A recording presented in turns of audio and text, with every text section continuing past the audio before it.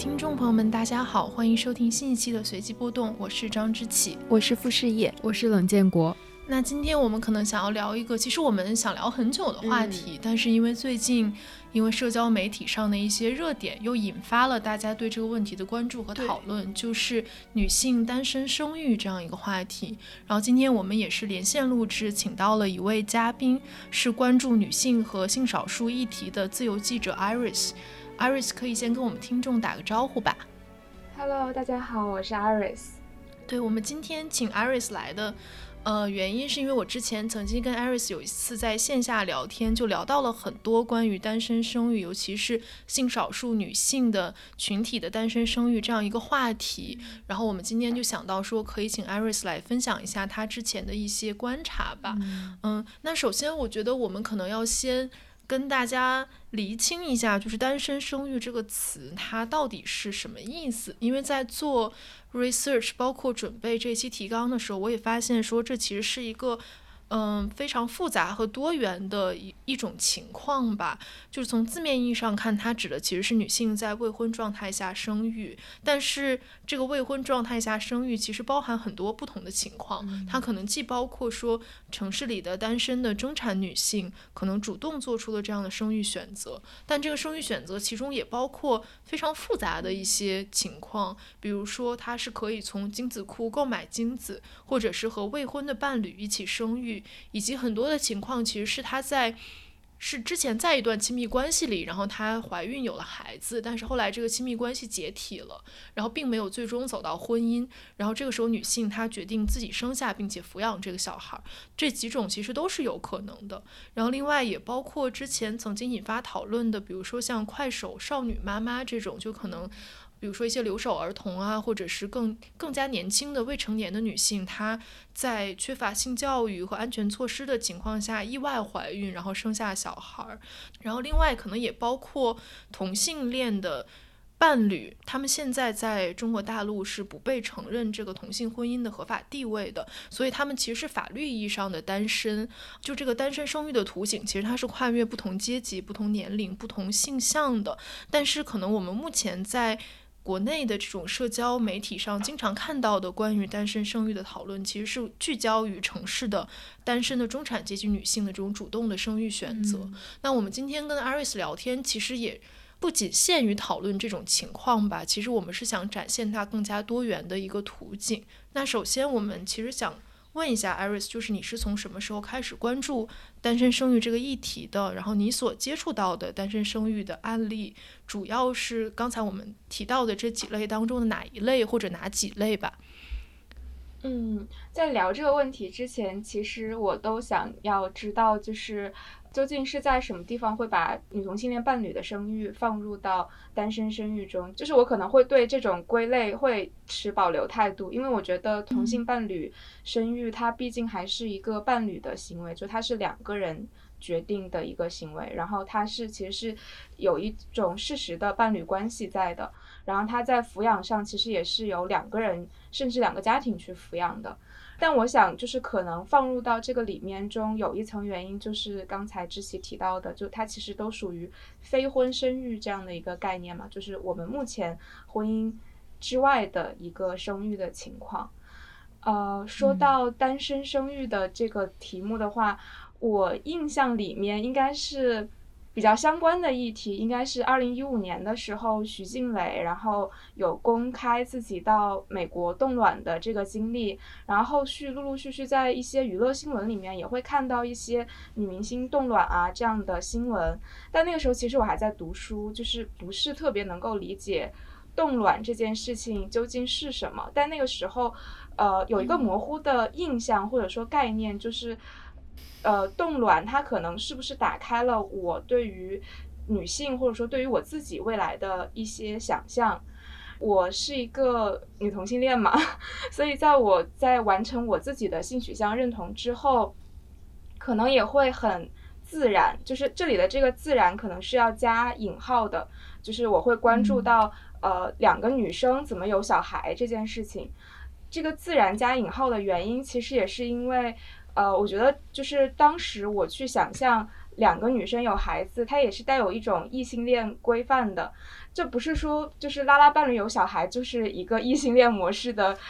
家庭，我不是这样说，只是说就是我意识到自己是一个同性恋的时候，我对自己的未来的想象是一种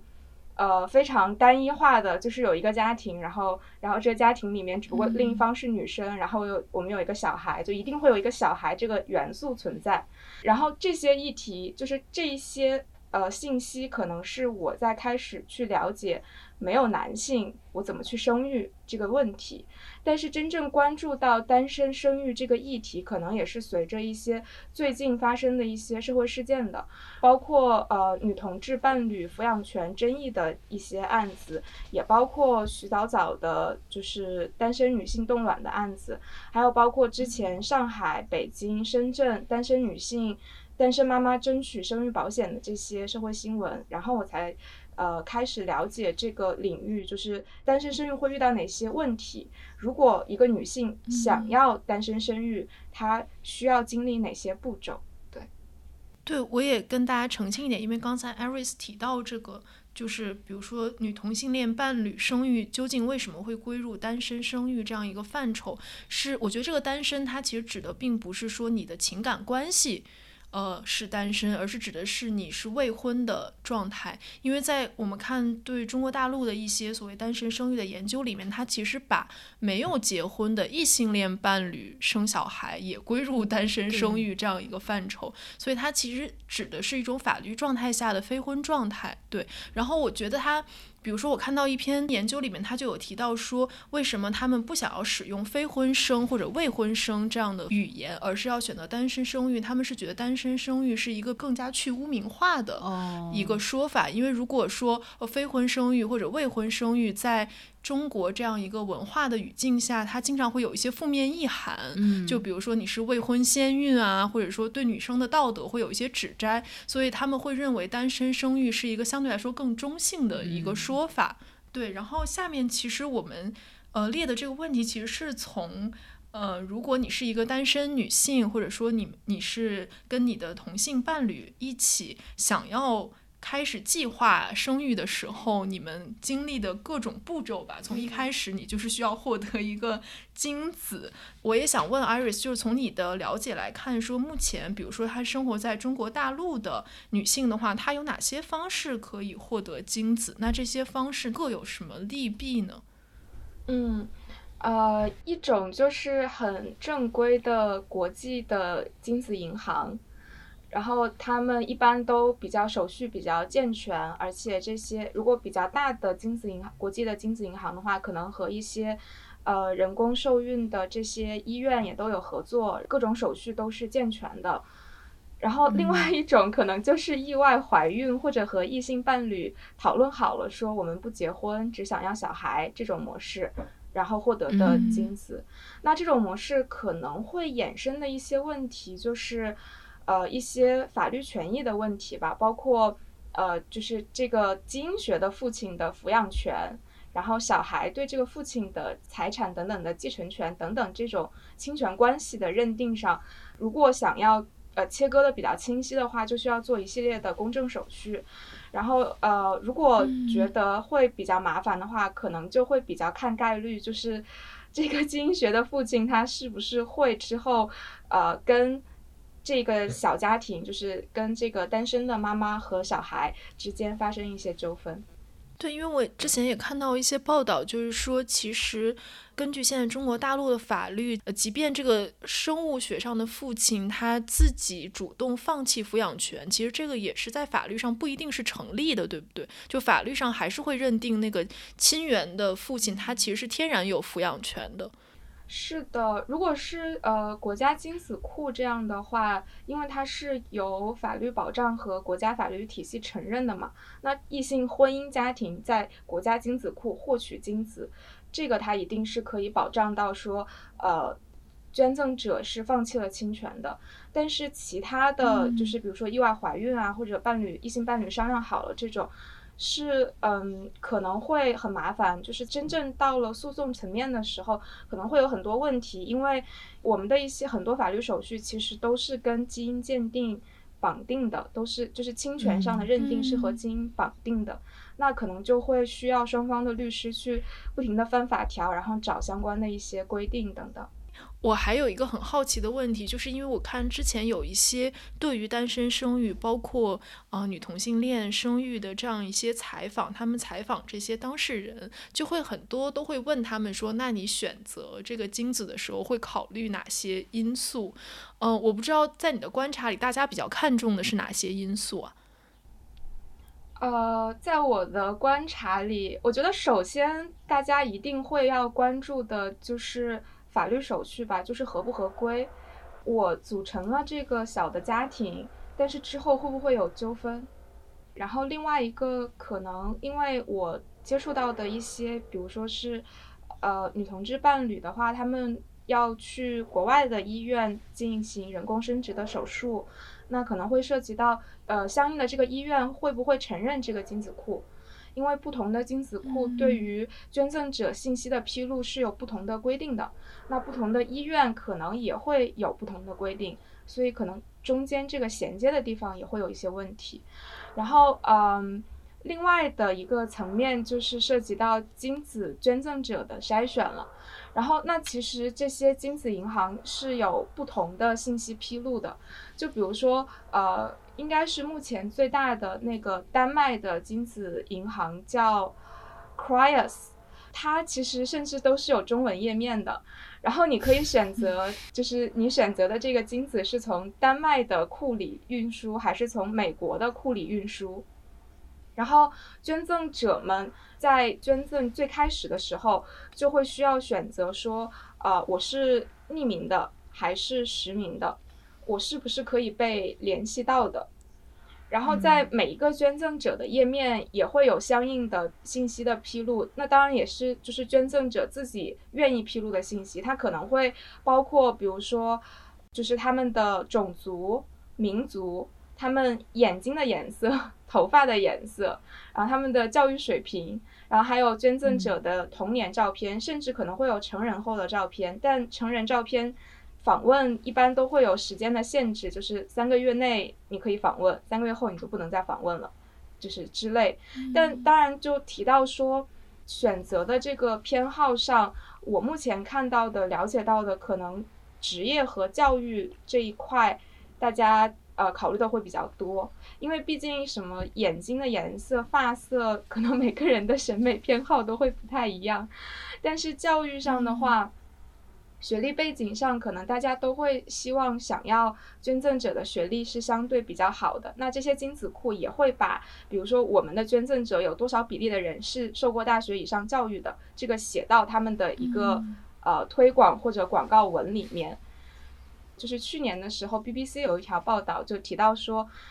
比如说美国或者其他一些国家的女同志伴侣，他们会选择跟自己的朋友说好，然后让朋友来捐赠精子，因为他们希望这个小孩长大后会能够找到自己的基因学父亲是谁。但其实从目前精子库接受采访的时候披露的消息来看，实际上这些小孩真的去找基因学父亲的非常非常少，然后这些捐赠者本身也不太愿意被找到。我记得我之前看过一个美国电影，我有点忘记那个电影的名字叫什么，反正是那个 Julianne Moore 演的，她就是演一对女同志couple 里面的一个人，他们这一对 couple 他们是用了同一个人的精子，然后一人生了一个小孩，这样你的小孩就有血缘关系。对，这样2个小孩有血缘关系，然后他们的小孩长大了之后就很想知道就是他们的基因学的父亲是谁，然后因为有强烈的这样的要求，所以他们的妈妈们就真的去找了那个人，然后因为找到了那个人，引发了很多啼笑皆非的事情，然后最终有点像他们这个家庭差点因为找到了这个爸爸就破裂了，然后打开了一个潘多拉的盒子。对对对，然后我当时小时候对这个电影印象还挺深的。我想我昨天看那个人物杂志每日人物的一篇文章，就是在讲说研究中国的精子库，就是应该是长沙湘雅医院还是哪里，就是国内比较著名的这样的一个讲人工生殖的这样的一篇文章。因为国内的精子库其实现在是不开放给单身生育的女性。对，然后这里的医生他就在讲说，他们接待的一些客户，有一些人就是比如说他之前找了一颗精子，这个捐赠者做这个人工受精，然后孩子生下来过了很长时间，他们想要第二个孩子的时候，他们就会来问说能不能找同样的一个捐赠者，这样他们的小孩就是有血缘关系，就感觉跟之前说这个情况有点像。然后我也在想说，像 Iris 刚讲的，我就在想其实这里面有一个问题是血缘和基因以及养育的关系的问题。对，就是像 Iris 刚刚说的这种，比如说你想找一个大学学历，对，大学学，但是其实它是更多的是一个养育的问题。但是仿佛大家觉得说我找了一个，对，好像说这个他的学习成绩好或者他学历高是一个可以通过基因来传承的东西，但实际上当然它有可能一部分是这样，但另外一部分和养育以及你后天的环境也是很有关系的。我不知道 Iris 怎么看这个问题。我也觉得它有点像是一种另一种基因筛查一样。其实我也同意的，它其实是养育的问题嘛。但是我觉得换到另一面，是把自己设想入要去筛选精子的买方，就是它又是一个购买行为。就是在这个购买行为当中，它很实际的会可能这个学历背后可能会涉及到一些其他的因素，就比如说有没有犯罪记录啊，他是不是就是他受教育的情况可能会跟他的家庭背景有关系嘛。当然我觉得这个问题也是说，就是刚才应该是视野吧提到的，就是它其实是一个养育的问题，但是它可能会涉及到，如果我没有选择一个就是大学学历以上的精子的话，然后我的小孩之后学习不好，那我可能就会怪说是不是因为这个选择精子的原因。我觉得好像有一点混淆了基因和迷因的两个概念吧。就是前一段时间网上比较火的那个捐精视频，下面也会有一些批评甚至讽刺的声音，就是说那这样的精子能养育怎样的小孩 blah blah。 我觉得其实也是好像有点混淆了文化迷因跟生物基因之间的一个界限吧。但是具体到基因，我其实很想追问 Iris 一句，就是我原本以为大家去挑精子其实最看重的是质量，对，是健康问题，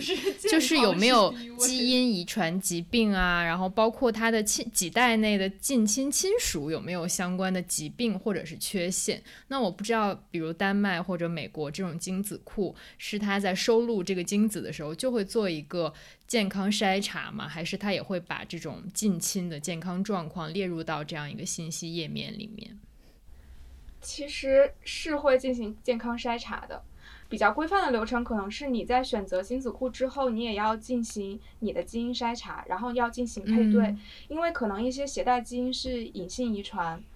那这样的话可能在表现上捐赠者本身并没有这样的病，但他可能携带这样的隐性基因，那你自己可能也有这样隐性基因，那之后你们的小孩可能就会出现这样的遗传病，然后这个应该也是其中筛查的一个部分。然后但这个就是在你选好了之后再进行筛查的了。在最开始提供，就是在捐赠者提供精子的时候，已经在精子库已经进行了一轮就是遗传病的筛查，包括还有艾滋啊等等这些，它都会进行一些基本的筛查。但是我觉得可能从就是去购买精子的女性的角度来说，她能够选择的其实就是这些，就是她没有办法真的像了解一个人一样去了解这个精子的主人，就是她能够依据来做选择的就是这些比较硬性的条件。对，所以可能就是从一个，如果你要从一个就是社会交往的这个角度来衡量的话，可能就是稍微有一点不正确，或者有点优生学的倾向。是的。但是可能我觉得对于她去选择精子的女性来说，因为她能够挑选的就是这些性状，就是所以可能她也没有其他的办法。对，而且感觉就是你选一个基因就在精子库里挑选和你选一个人交往有小孩，它其实是完全相反的两个逻辑。就是可能你选一个人交往，最后也许你生下来的孩子有一定的问题，但是你可以接受，对，就是你可以接受这个事情，因为你觉得这是可能我和我爱人的一个结晶。然后选精子就是完全反过来，它不是以一个关系为主导的，它其实就是像 Iris 说的，对，一个购买的行为，以及你在这之前要把这些东西都筛查好，所以它就是确实是两套完全相反的逻辑。就是你买的就是那个结晶，对对，你买的是结晶本晶。是一个非常，我觉得是一个可能非常功利化的行为吧，就它其实是一些就是标签式的筛选。那这种标签式筛选的时候，一定会带有非常标签化的逻辑，就是学历高、职业好、长相俊美。对，因为刚才 Iris 也提到，就是说现在目前国内的精子库，它其实是必须有一个这个结婚证，你才能去那里去选择精子的。那它其实是不对这种非婚女性开放的，包括现在国内的医院里面的这种辅助生殖技术，它其实也是不对非婚女性开放的。这个我们之前有一期节目讨论那个冻卵案的时候，其实也就展开讨论过。那我也想问，就是在具体操作层面，就如果我是一个想要单身生育的女性，我要通过哪些途径来实现受孕这件事情？其实和上一个问题类似吧，就是要么是境外的生殖机构，或者就是意外怀孕，通过意外怀孕。因为我们的确目前没有办法通过国内的辅助生殖技术来实现。那通过这两种的话，就是境外生殖机构它一定意味着非常高额的成本。这可能也是大家在筛查基因的时候非常严格的原因之一吧，就是很实际的是我花了很多钱，我就希望这个结果是好的。今年两会的时候，我记得也有两派意见产生了一些分歧，在网上也有讨论。那一派人认为说，我国现在生育力如此的低迷，如果有女性愿意单身生育的话，国家其实应该提供一些冻卵技术、辅助生殖技术方面的支持吧。另一方的观点就会认为，相关技术不是很成熟，相关的法律和伦理保障也不是很成熟。鉴于代孕在我国现在也在一个比较模糊的这种法律地带，所以就是辅助生殖技术还是被法律啊、被伦理这个紧紧的钳制住，就是无法向单身生育女性提供这样的服务。就感觉一直到今年，其实还是有一个比较明显的政策上的角力。是的，其实近2年。基本上每一年在两会的时候都会有一些人大或者政协代表去提保障单身生育权的一些提案，然后这些提案可能通过的比较少，然后的确就像刚才说的，它可能会有一些角力，就是有些人可能会认为它相关的法律的建设还不完善等等。但我觉得其实现在国际上目前已有的一些比如至少冻卵或者说单身女性获取辅助生殖，这一些其实在国外的一些国家已经有了案例，然后已经有了法律规范，我们其实是可以参考他们的法律规范去完成这一套流程的。而且今年其实有非常多的声音去讨论到单身女性生育，包括之前的那个热搜，然后也挺意外的，就是那个博主居然会说，就是会认为可能也是一种浪漫化的想象吧，就是对自己不了解的一群人的浪漫化的想象，会认为捐精是在帮助单身独立女性，我觉得也挺有趣挺好笑的。然后其实很早之前，就是可能在19年的时候，我们开始发现生育率走低，然后即使放开2胎3胎都不见涨的时候，就在不停的讨论单身生育这件事了。但是看起来有放开一些地方，比如说四川保障单身非婚生育小孩户口登记或者等等一些措施，好像看起来放开了，但是实际落在实处上，到了具体执行层面的时候，又会障碍重重，就是它是一个美好但又模糊的状态，然后在实际操作上就会变得很困难。对，因为刚才 Iris 也提到，就是今年之所以有很多人讨论这个单身生育的问题，也是因为我们看到了一个政策放开的一个倾向吧，就包括去年开始就各地的这个生育登记制度相继做出了改革，就是生育登记不再需要以婚姻关系作为前提，这个被认为是国家放开甚至鼓励单身生育的一个信号。然后包括2015年，我记得当时我还在《新京报》书评实习，当时我们就做过一个题，就是大概是一对没有结婚的情侣，然后他们也是大概是女生在怀孕了之后他们就分手了，然后当时2015年是刚刚有一个法律上面的说明，就是说非婚生子女可以享受合法落户的权利，然后这个女生她就在争取给她的孩子落户，我们当时也做过这样一个题。对，就是看上去法律上已经在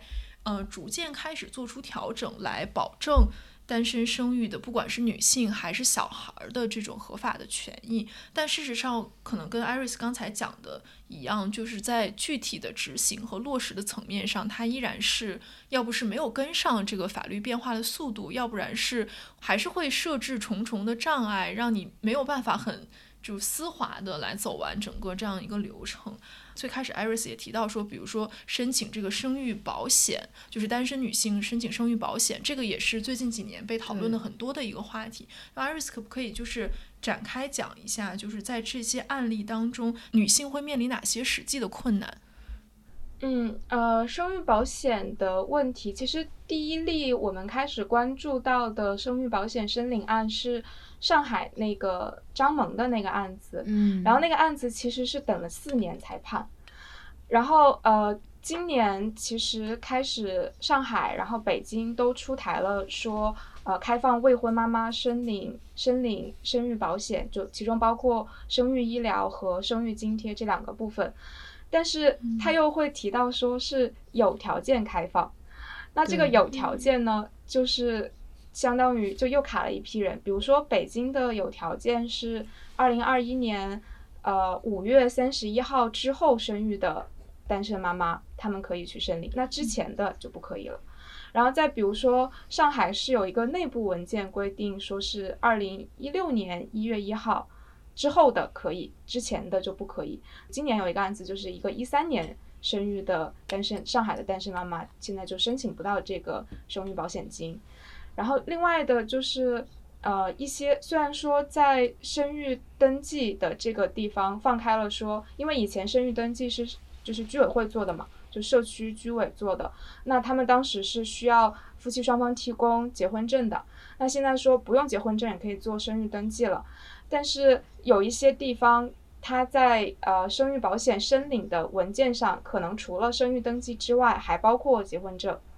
那这个就又会卡住。那如果大家能够把这个申领生育保险具体需要哪些材料规范起来，我们就列明了只需要这些，那这些里面不包括结婚证或者需要结婚证才能够申请到的证明，我觉得这样的话单身妈妈去申请生育保险会顺畅很多。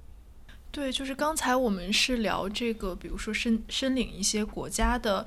这种保险或者保障，那还有一个层面就是像上次我跟 Iris 见面的时候我们聊到的，就是对于女同志的伴侣来说，因为他没有婚姻法的保护，如果他们共同生育和抚养了一个小孩的话，将来比如说他们决定分手决定分开生活的时候，这个小孩究竟是谁可以获得他的抚养权啊，然后包括等等这些都会产生一系列的法律纠纷。我记得当时 Iris 也跟我讲说，如果你想要在法律上达到跟婚姻相对差不多的一个效力，你需要在自己做多少种不同的公证才能够达到这个效果。就是 Iris 可不可以跟我们讲一下，就是在缺乏婚姻法保护的情况下女同志 couple 他们决定共同生育和养育孩子会有哪些法律风险呢？这个其实是当时一对有法律背景的女同志伴侣的受访者他们去列的，因为当时他们就是想要去计划准备生育有一个小孩这件事，但是他们准备去生育的时候，准备变成一对伴侣加2个或者1个小孩这样的家庭模式的时候，他们就会发现之后可能会衍生一系列的问题，所以他们就列了一个清单，就是异性伴侣通过结婚证就可以获取到的一些权利的相关关系，然后这里面可能包括伴侣彼此之间的一些相关关系，也包括伴侣和小孩，或者说自己和小孩之间的关系，然后也包括伴侣对双方家庭、对双方父母之间的这种关系。当时他列了其实有差不多30多项。然后他当时就说了一句话说，一张免费的结婚证含金量究竟有多大，异性恋可能都想象不到。所以他为了去生小孩嘛，计划生小孩这件事情，他们就列了一个清单，就是生小孩可能需要去做的一些公证手续，包括伴侣双方会有议定监护的手续，然后对孩子的话就是会有委托指定监护和遗嘱指定监护的公证手续。就是说孩子可能会上在其中一方的户口的名下，包括出生证明也写在其中一方名下，但是呢用委托指定监护和遗嘱指定监护，就是保证在跟户口挂钩的这一方在生病、出差或者死亡之后，另一方能够有孩子的监护权，就是可能非常的繁琐。对，上次跟 Iris 聊天的时候，就他也有讲到说，比如说在异性恋的离异的这样的夫妻当中，其实我们经常会听到一个词叫子嗣代妈妈嘛，就是说这个妈妈她可能在离婚之后，她的孩子就不管法律上如何判这个孩子的抚养权，可能这个爸爸或她的丈夫家就会直接把这个孩子藏起来或者带走，那她之后因为没有办法找到这个孩子，就没有办法实际上实行他的这个监护权。那其实在同性伴侣当中也可能会出现类似的情况，就是比如说跟那个孩子户口挂钩的一方，其实他就可以天然的就自然的就享有这个孩子的抚养权，那可能另外一方他就没有办法跟这个孩子见面啊，或者是去获取他的抚养权，就这个也是一个很大的问题，是不是？对对，没错。其实我当时的受访者应该是19年初的时候，他就跟自己的小孩被迫分开了，就是他的伴侣把小孩带走了，而且小孩的户口也上在他伴侣的名下。当时因为种种原因，本身是他生育的这个孩子，但其实基因学上是他伴侣的基因。那他现在都没有能够见到小孩，就是已经过去了4年吧，对，他现在都没有见到小孩。你说的这种形式是不是很多拉拉选择的一种生育方式？就是叫 A 卵 B 怀，对不对？对对，叫 A 卵 B 怀，就是其实是希望小孩能够，最初有一个美好的设想是希望小孩能够跟双方都有关系嘛，所以用 A 的卵子进行体外受精，由 B 完成怀孕这个过程。那有一些拉拉伴侣他们会比如说双方都进行 A 卵 B 怀，有一些拉拉伴侣是只有一方进行 A 卵 B 怀，还有一些拉拉伴侣就是自卵自怀，就是2个人都是自己的卵子。我刚才提到的那对就是有法律背景的，他们我现在因为后来没有太多联系了，所以我不太确定他们现在有没有完成生育这个过程，但是最初他们计划是双方都 A 卵 B 怀，同时小孩的户口是上在孕母那一方的，就是怀孕那一方的，而不是基因学那一方的。这就希望能够用户口和基因2种方式保证2个人都对小孩能够有一些法律关系的认定。我觉得这个是不是也跟 Iris 最开始讲的，就是很多法律上的判决其实它是基于所谓的基因鉴定的，就是跟这个小孩有生物学关系的那一方会在法律上更占优势，对不对？对，但其实也主要是出生证明和户口证明吧，就是之前有一些真的是代孕的法律的案子，然后他们也是没有基因关系的，但是由于户口是上在拥有小孩的那一方的，所以可能法律又判到了现在在养育小孩的那一方，而不是怀孕的那一方。就是出生证明和户口它也是一个法律认定的关系，就是因为法律在每一个案子都会很复杂，我们国家也不是案例法，然后其实每一个地方法院的法官他们怎么去认定这些法律关系，然后他们在这些不同的法律关系中把更高的权重放在哪一边，可能也是 case by case 的，不太会是说某一个起决定性因素，但当然基因是一个很重要的因素，然后户口和出生证明也是很重要的因素。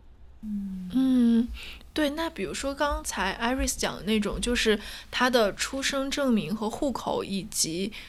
生物学基因都在同一方的这样的情况，其实另一方他其实基本上就有点像是一个代理孕母的这样一个角色，对不对？对，是的，其实因为这个事实上的这个案子，我其实没有看到带走孩子的那一方他们提交的一些申请书啊等等一些法律文件，但是我之前在看一些国外的案子，因为就是在美国还没有同性婚姻合法化的时候，其实也有类似的婚姻权的纠纷案子。那在带走孩子有基因学关系的那一方，他就会说那对方就是代孕，他会用一种代孕这样非常伤人、否决同性伴侣关系的方式去赢得孩子的抚养权。然后我之前有简单浏览过我们国家裁判文书网上一些跟同性伴侣相关的判决，因为那些判决主要是财产的纠纷关系，在这些财产纠纷关系上，大家也会用我们不承认同性同性婚姻关系，所以我们是借贷关系或者是朋友借贷关系，就他其实是用这样的一些方式去想让自己获利吧，可能觉得好难啊，感觉我刚听的时候就觉得说，我们之前一直在讨论说，就是女性作为一种弱势处境，以及这个世界其实不是为女性设计的，就它的规章制度。我觉得听完这个，我觉得就是世界其实是为顺直人设计的，就是从另一个角度，对，因为它所有的这些法律的规章，包括你和国家的关系，包括法律的规定，其实都是从一个顺直人的角度来考虑的，这样就给就是比如说同性恋这样的身份的人造成了巨大的困扰，就是你好像你活着的每一刻都要证明自己的合法性，就是一个不断的要证明自己的合法性的一个过程。而且要被迫在一个跟你不适配的法律制度下生存下去，争取你的权利。对，而且你争取权利的方式其实是用一些现有的工具，就是这些工具还是给顺直人的工具，你要通过这个拼凑出一个适合你自己的这样的一套制度的感觉。但其实每一次这个同性争取婚姻权益的这个讨论里面，也会出现这样两派矛盾的声音，一派会觉得我们应该支持同志有结婚的权利，从而他们可以获得顺直人那些和婚姻法相绑定的权利，然后另一方认为我们因此更应该推翻婚姻的法律，就为什么要把我们所有的包括抚养啊，包括这种遗嘱啊，包括医疗签字这种权利跟婚姻绑定在一起呢？他为什么不能比如跟朋友关系绑定在一起？为什么不能跟恋人关系绑定在一起？为什么我们这么多权益一定要符合婚姻的这个框架？所以好像每次在讨论同性婚姻的时候也会有这样的两种交锋。对，没错，但我会觉得这两种交锋其实是一个硬币的两面。对，就是其实你把同性婚姻纳入到婚姻体系中，就是在扩宽大家对婚姻或者说一个家庭的想象，然后但它只是开始，它并不是终结，它是一个我们对于伴侣关系对于家庭组成形式的想象，就是组成形式可能是一男一女，可能是两个男两个女，也可能是一个女性或一个男性，但也有可能是三个人啊，也有可能是更多其他形式，或者我们就去掉婚姻。我觉得它真的是硬币的两面，就当把同性婚姻纳入到婚姻体系当中的时候，其实会衍生很多一系列的问题。参考台湾目前就会发现，台湾通过了同性婚姻实现了嘛，但同时也引发出了一系列的其他问题，包括单身女性的冻卵、同性抚养、同性获取辅助生殖等等这一系列后续的一些问题，它就又会浮现了。那其实这就意味着把同性纳入到婚姻的时候，你就会要考虑到婚姻这件事情异性配偶的婚姻它到底绑定了多少法律关系。对，就是我们刚才谈的其实是在生育这样一个阶段嘛，但是这孩子生下来他还有一个漫长的养育的过程。对，因为我看就是目前国内对于一些异性恋的这个城市中产女性单身生育的研究，其实它就显示说大部分的育儿劳动实际上还是通过隔代抚养或者是外包的方式来分担的。我不知道在 Iris 观察里，女同志的伴侣也是同样的情况吗？我觉得我观察的我身边的朋友，无论是女同志伴侣还是单身妈妈，大家都会有类似的情况，就是通过隔代抚养或者外包育儿来去分担这个育儿的劳动吧。单身的妈妈可能也有的是自己去承担的，但是隔代抚养还是蛮普遍的，就无论异性同性伴侣。但比如说这个是我的一个想象哈，就是说比如说在女同志的这样一个组成的家庭里面，她们跟自己的原生家庭的关系在她生育之后会有变化吗？就是说她自己的原生家庭对她的生活方式的就是包容度会越高，以至于也可以愿意帮他来照顾小孩啊什么的，还是说在他生育之后，他和他原生家庭还是会保持一些距离这样子？我目前接触到的 case， 大家在生育之前其实已经和原生家庭沟通好了这个过程，然后所以在生育之后，原生家庭有点像是类似异性配偶的家庭一样，就会去帮忙去承担一部分育儿责任。当然就我自己来说，我在出柜前，因为我是女同性恋嘛，然后我在出柜前，我也曾经想过是不是我有了小孩，然后我的出柜会更容易一些，因为那个时候你还是会想要把自己往一个异性恋叙事或者说父权叙事的框架中去套，我以为这样可以更好的解释我自己的身份，但其实跟父母解释是一方面，你自己怎么认定你自己，你怎么去看待你自己的身份又是另一件事。就是始终有孩子育儿这件事情不是一个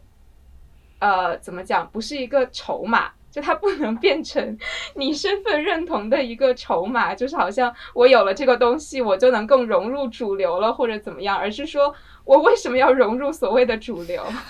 就我在想这个问题的时候也在想，就是说这些我们现在讨论的进入我们视野范围的这些有能力和有条件自主选择单身生育的女性，她好像有一点是通过阶级上的优势来弥补了性别上的劣势，就是一个这样的感觉。就比如说我们刚刚提到的城市中产女性可以通过更高的收入来雇佣育儿劳动，就我们之前也看了一篇讲这个单身女性生育的文章，然后它里面其实给出了一些单身女性的有点像她们的经济状况的这样的一些信息吧。然后可能有一些人是月入3-4万或者4-5万，她的经济条件其实属于中产偏上的这样的一个情况下，所以她有能力去自己负担这个生育的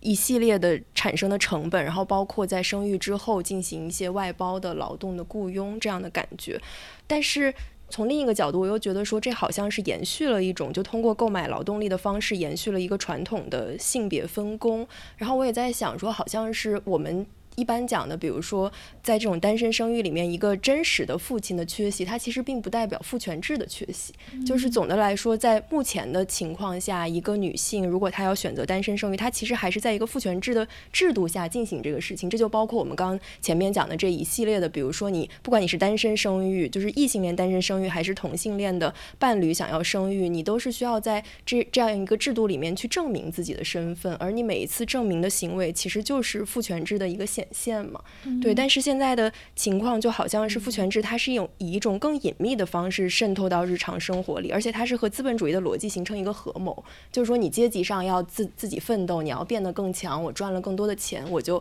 可以有更更多可以支配的钱去购买这些劳动，所以它好像就是父权制和资本主义形成了一个更加隐秘的共谋的感觉，而这样的共谋会遮蔽更多的东西，所以可能我们有更多东西就没办法讨论。另外一方面，大家就会说，哦，那只要我变得更强变有钱，就是一种新自由主义式的逻辑，那我是不是就可以不需要一个实际的男人来生育？但反而我觉得是在这个过程中，我们更需要去看到那个父权制和资本主义是怎么样勾连的。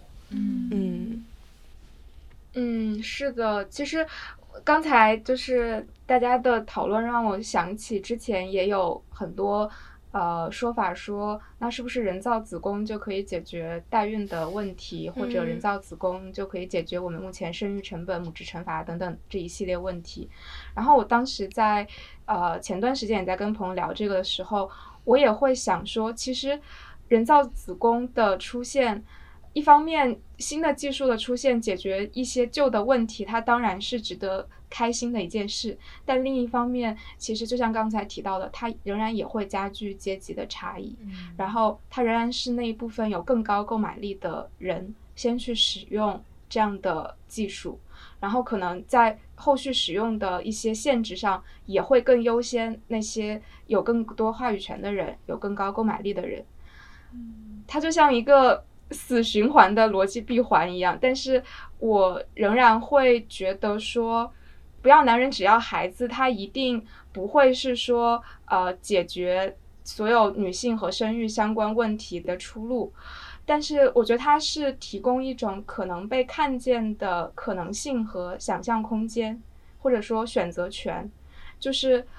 我会不会有一种生活的可能性是往这个方向走，但这个方向走上面的这些障碍重重的问题，是不是可以在后续我们再一步一步去提出，比如说育儿的问题，比如说生育保险的问题，然后比如说这些育儿劳动究竟是由谁来承担，然后社会可以去承担多少等等。我觉得这些东西都是可以在扩大这个想象和空间和选择权的同时，再一步步提出的，因为这些附带的问题，其实在异性的婚姻，目前异性婚姻，然后包括异性养育的这种情况下也是存在的嘛。我觉得其实这个问题是无论单身生育还是目前就是异性配偶的生育，它其实都存在的，它不只是跟单身生育勾连的一个问题。对，我之前在看一篇文章叫《女人当家》，单身生育和性别角色的重新协商，里面就谈到说，单身生育，表面上看建立了以女性为轴心的家庭形态，但父权制的观念依然微妙地延续了下来。它里面就提到两个例子，一个就是说，女儿接过了传统家庭寄托在儿子身上的责任，承担了这个传递香火的这样一个期待。另外一方面，就是在养儿防老这个观念也在女性生育的过程中就是体现出来。我不知道在 Iris 你的观察里，就是你接触到的单身女性或者是女同志伴侣，她们选择生育的原因主要是什么？就是这种父权制的观念就在他们的生育选择中是否依然是在起到作用的？因为我也在想说，比如说像他这个研究里面也提到说，选择单身生育的女性大多是独生女嘛，因为像我们这一代计划生育背景下长大的女性，其实我们从小接受的就是男女都一样的这样的教育，所以某种程度上就是女孩接过了传统家庭寄托在儿子身上的这个责任，其实它是方方面面的，就是不仅仅是你要成功，你要在社会当中立足，经济独立这样的一个期待，可能也包括说你需要有一个孩子，有香火，对，有香火这样一个期待。我不知道 Iris 你在你的观察里这个东西存在吗？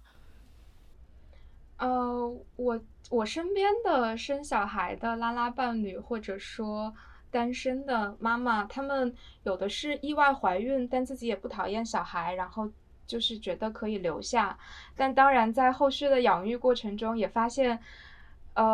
可能没有自己想象的那么容易，也非常的被孩子所捆绑，然后找不到自己，然后迷失自己这样。但是大多数可能就是还是会因为喜欢小孩、喜欢小朋友，所以就去选择了生育这件事。然后，但我自己就是我在想这个问题的时候，我会想到一个是我最近一个朋友的例子，就是前段时间四川省关于非婚生育的那一条新闻，然后放开非婚生育的那条新闻出来之后，我身边有一个拉拉朋友，他没有出柜，但他就试探性的跟自己的爸妈聊了一下这条新闻，然后他妈妈就说那你快生啊，给我们留个念想。但他没有再追问下去了，但我就觉得这句留个念想这句话就很复杂，就是为什么我不能成为这个念想，一定要我的下一代才能成为这个念想呢？然后我自己的案例其实也是我刚才提到说，我在没有出柜之前也想过，包括我之前看一些纪录片，就是跟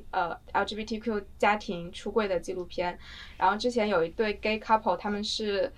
代孕生了小孩之后，然后带着小孩回到家，然后父母看到了小孩的同时知道他是一个 gay， 然后带来的这个好看的男生，另外一个好看的男生是他的同志伴侣，然后他父母觉得很难接受，但是因为看到小孩好像一切就化解了。我因为当时看到这个纪录片的时候，我也曾经想象过说，是不是我有了小孩，然后我抱着小孩回去跟我爸妈说我是个女同性恋这件事情，他们会更容易接受，就是你看我帮你们完成了父权制交给我的其中一项任务，就是延续香火传宗接代，我完成了，那是不是另外一项你可以不用要求我？我也曾经这样想过，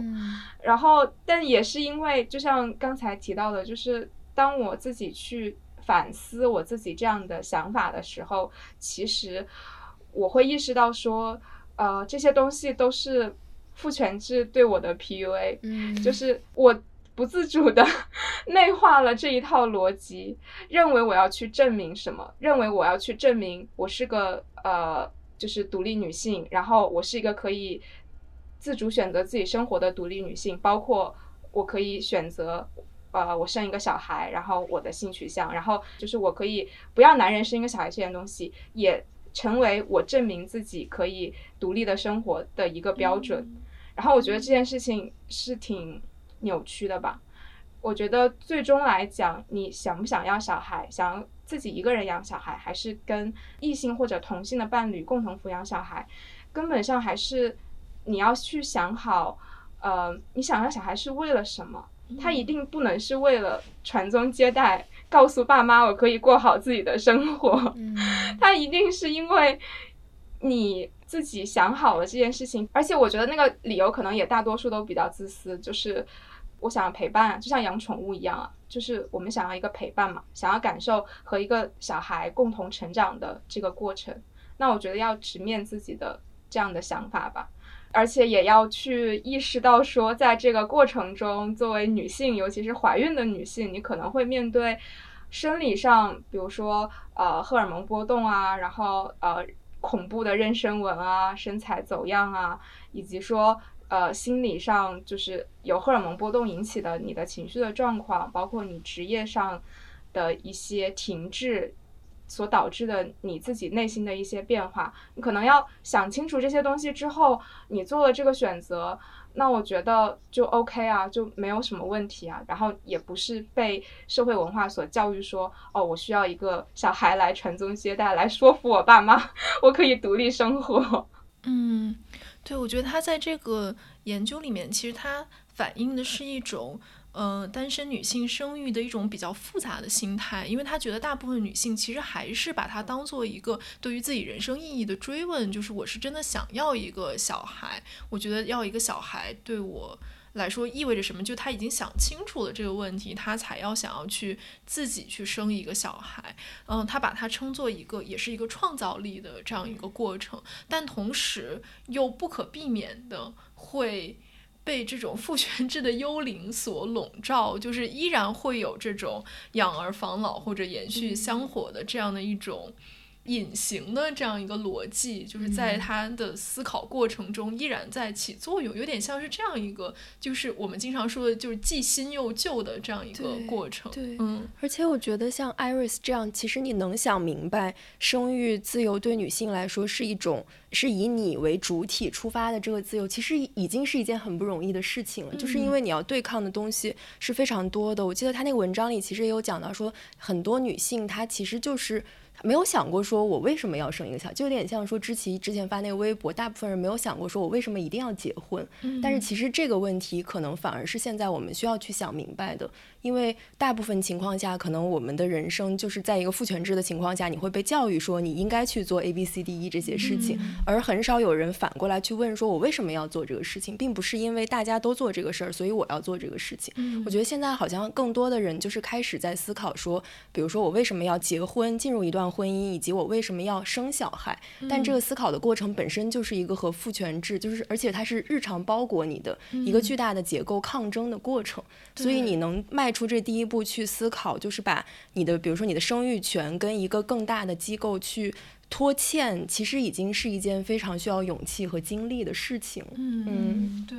我想到前一段时间在上野千鹤子的私房谈话里看到这样一小段话，他就说不自觉地成为已婚人士，不自觉地成了单身，前者生育后代，后者不生育，而后者人数正在增多，仅此而已。宏观社会的变动就是由这种时代的无意识推动的。就是你可能无意识的进入了婚姻，或者现在像我们可能无意识的选择，无意识或者有意识的选择不生育，当更多人走上这条无意识的路，它就会改变整个社会的结构。对，而且我觉得现在可能我们面对的问题是，少数人总是需要自证自己的选择。就是如果你结婚，你不需要回答我为什么要结婚这个问题，但如果你不结婚，你就一定要回答我为什么不结婚这个问题。其实对于生育也是一样的，就是生育的人不需要面对你为什么生孩子。当然我觉得这个问题现在已经被提出的越来越多。对，就是大家开始思考为什么我要生一个孩子。对，就比如说可能在我们父母那代人，不会有人问你为什么要生小孩，只会问你为什么不生小孩。但今天我觉得我至少都问过很多次，就是你为什么要生小孩这个问题。对，而且不把它当成一种冒犯，是真诚的探讨，发问，就是理性探讨。对，我觉得这个其实也是一种进步吧。而且我会觉得在这个过程中，就是在这个转变的过程中，我们周遭的社会文化会如何去影响这种改变也很值得关注。比如说韩国也是一个生育率非常低的国家，然后为了促进生育率，韩国有非常非常多的展现小朋友可爱的综艺，然后它都是有韩国政府背后的资金支持的，然后就是有很多是我们都看到过的一些表情包，那些小朋友真的非常可爱。然后我妈妈她也会为了想让我就是增进我生育的这个欲望，她就会不停的给我发就是小朋友有多可爱的这一些视频。但是就是这些视频其实是会浪漫化你对生育的想象的嘛，就你对生育的想象就是我有一个特别可爱的小宝宝，但是事实上对女性来说，就我打开小红书就是另外一番景象，就是恐怖的妊娠纹，回不去的身材，然后停滞的事业等等。就是我觉得真的就像刚才提到的，就我觉得我们真的需要去在讨论这件事情的时候，如果能有一个更宽松的环境，让大家把所有的可能性都抛出来，然后我们都看到了，我觉得那个讨论可能才会是更完全的，无论是你为什么生还是你为什么不生。包括我们之前很多对于生育的讨论都在讲说，生育带给女性的伤害，各个方面的伤害，身体上的伤害，事业上的伤害，其实之前我们都没有听我们母亲那一代人讲过，就他们仿佛就是把这种痛苦直接吞咽下去，然后没有告诉他们的女儿，也不会告诉他们身边人或者他们的丈夫，然后好像是最近几年才开始有越来越多女性站出来讲述这种生育之痛。我就感觉好像之前大家是在骗人生小孩，就是把整个过程描述的非常美好幸福，而且我觉得它也不是一种主观意义上的骗，它其实就是无意识的。就比如说我记得我写过一个产痛的文章，然后我妈妈当时给我的反应就是妈妈也是这么过来的，就是她也没有说她不承认这个痛苦，但是好像她生完我之后她就忘记了这件事情。我觉得她是把它默认为女性应该承担的痛苦。对，因为在她那个年代社会是这样告诉她的，而当有人开始讨论这些的时候，其实也会勾起他们的回忆，说其实我也经历过这些。对，而我们下一步要问就是说，这个是不是每个女性一定要经历，它是不是一种女性的义务，就是感觉现在这样的讨论越来越多，以及对于生育之痛的多样性的呈现其实也越来越多。像我们节目之前请的嘉宾就有聊过，那个其实在哺乳期那个痛是比分娩的时候那个痛更加痛的一种痛，就是其实生育和养育过程中你要经历的那个痛是多种多样的，而在这之前可能被呈现的只是其中的一个方面。还有因为女性生育的这个年龄啊，这个所谓的母职，然后女性在职场等等环境中受到的歧视啊等等，其实它就是那个痛的另一方面，一种社会性的体现。对，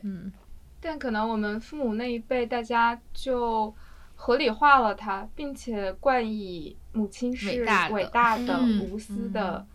这样的一种情绪勒索式的表述，道德绑架式的表述，就是你作为一个女性，你要变得伟大无私，你要奉献，你要为下一代奉献。你看我就是这样过来的，然后我很快乐，我现在很幸福。但是你去追问，比如说我去追问我的妈妈，因为她生我的时候其实是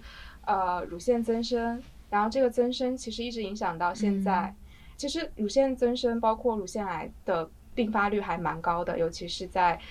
育后的这种生育后的女性。但是我当跟她提这个话题的时候，她就会说对啊，你看妈妈多伟大。我觉得这个逻辑就是好像是一种不同的逻辑。对啊，妈妈多伟大，可是我想问的是其实我们可不可以不用伟大？其实我们可不可以就自己开开心心的过日子？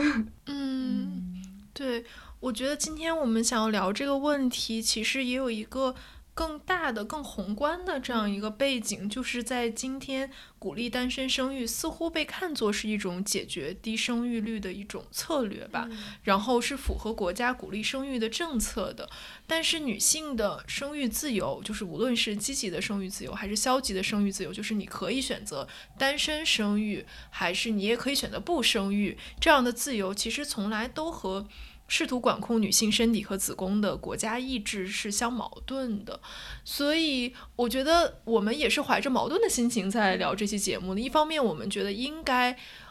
在政策上各个方面保证女性单身生育的权利，让想要做妈妈的女性，无论她结不结婚，无论她是异性恋还是同性恋，都能够实现她成为母亲的这样的愿望。但同时我们又觉得她现在似乎在给很多女性提供一种美好的愿景，就是说国家也在鼓励这个，那我们是不是可以通过单身生育获得所谓的一种自由？但这个自由我觉得又是需要打问号的，就是有一种这样的感觉。我不知道 Iris 有没有这样的感觉。就是我其实会觉得当我们在一些宣导或者说政策的层面会不断的提生育率的问题的时候，它会勾连的一个信息是会把生育和人口就是关联起来嘛，就说我们现在生育率太低了，然后之后可能会影响的问题是劳动力不足。但我觉得生育和其实就像这期提到的，生育和人口是两个问题啊，它是两个独立的问题，它们可能会有一些交叉点，会彼此影响。比如生育可能会影响到人口劳动力的问题，但人口的问题不一定要靠生育去解决呀。就人口其实可以通过引入外来劳工等等去解决嘛，就生育可以回归到生育最本身的样子。然后至于说就是大家现在好像看到了某种光明的前景，是我是不是可以通过单身生育获得更多的自由？我觉得可能也不要这么浪漫化，就是还是要一步步去看，在这个过程中你需要面对哪些问题，然后有哪些是已经解决了的，有哪些其实还没有解决。比如说一个很相关的信息是单身女性的冻卵，我们国家是可以单身男性冻精的嘛，叫保存生育能力，但是单身女性冻卵呢是去医院就会要求你拿结婚证的嘛，所以最近徐早早她2审也会马上开庭，5月9号的时候，我觉得如果关注这个领域或者有这个想法的朋友，我觉得也可以多多关注一下这个案子，因为其实如果说单身生育的话，保存生育能力就是冻卵这件事情可能是甚至可能是第一步。虽然说我们国家在很早很早，应该是一个03年的关于辅助生殖的条款上，它提到了不能够为单身人士提供辅助生殖的技术，但是冻卵可能未必属于辅助生殖，它是一种生育能力的保存嘛。但是现在的情况是，如果你去医院去要求冻卵，甚至可能医生都会劝你说你现在不如早点结婚生个孩子，但我们是寻求解决方式的，不是来寻求生育和结婚建议的。对，可能大家也可以关注一下冻卵的这个事情。我在来录节目的路上正好看到了那个徐早早的视频，然后他也提到其实距离他最早就是诉讼这个医院拒绝为他冻卵的这家医院已经过去4年了，距离最早我们聊这个话题已经过去3年了。对，因为当时我们还是在炸号前聊的那期节目。对，然后4年之后，徐早早因为他还想在国内完成这个冻卵的程序嘛，但是他的年龄在增长，其实他也需要进一步的去检查他的身体，包括他的生育能力、卵子质量等等。所以其实这对女性来说，它当然是第一个国内这种冻卵的案件，但它其实很有标志性的意义。如果真的可以推动些什么，其实之后想要冻卵的女性就不需要等这么久，冒着可能错过自己所谓黄金生育年龄的这个风险吧。然后我想到刚才 Iris 说上海的那个争取生育金的妈妈张萌，对不对？她也是等了4年，就也是孩子4岁了才拿到这个生育保险，其实也是很历史性的一步吧，就是为后面单身生育的女性提供了一点希望，就是想要当妈妈的人她能够获得，我觉得重要的不是那点钱，是她的孩子可以跟那些婚生的孩子一样被社会平等对待。我也觉得比如说我们之前提到的那个男性去捐精的那个视频，就是它里面的意识形态意味是很浓的，就是他甚至还没有去捐，就只是在考虑这个可能性的时候已经做贡献了，对，就开始说我们要为国家做贡献。就是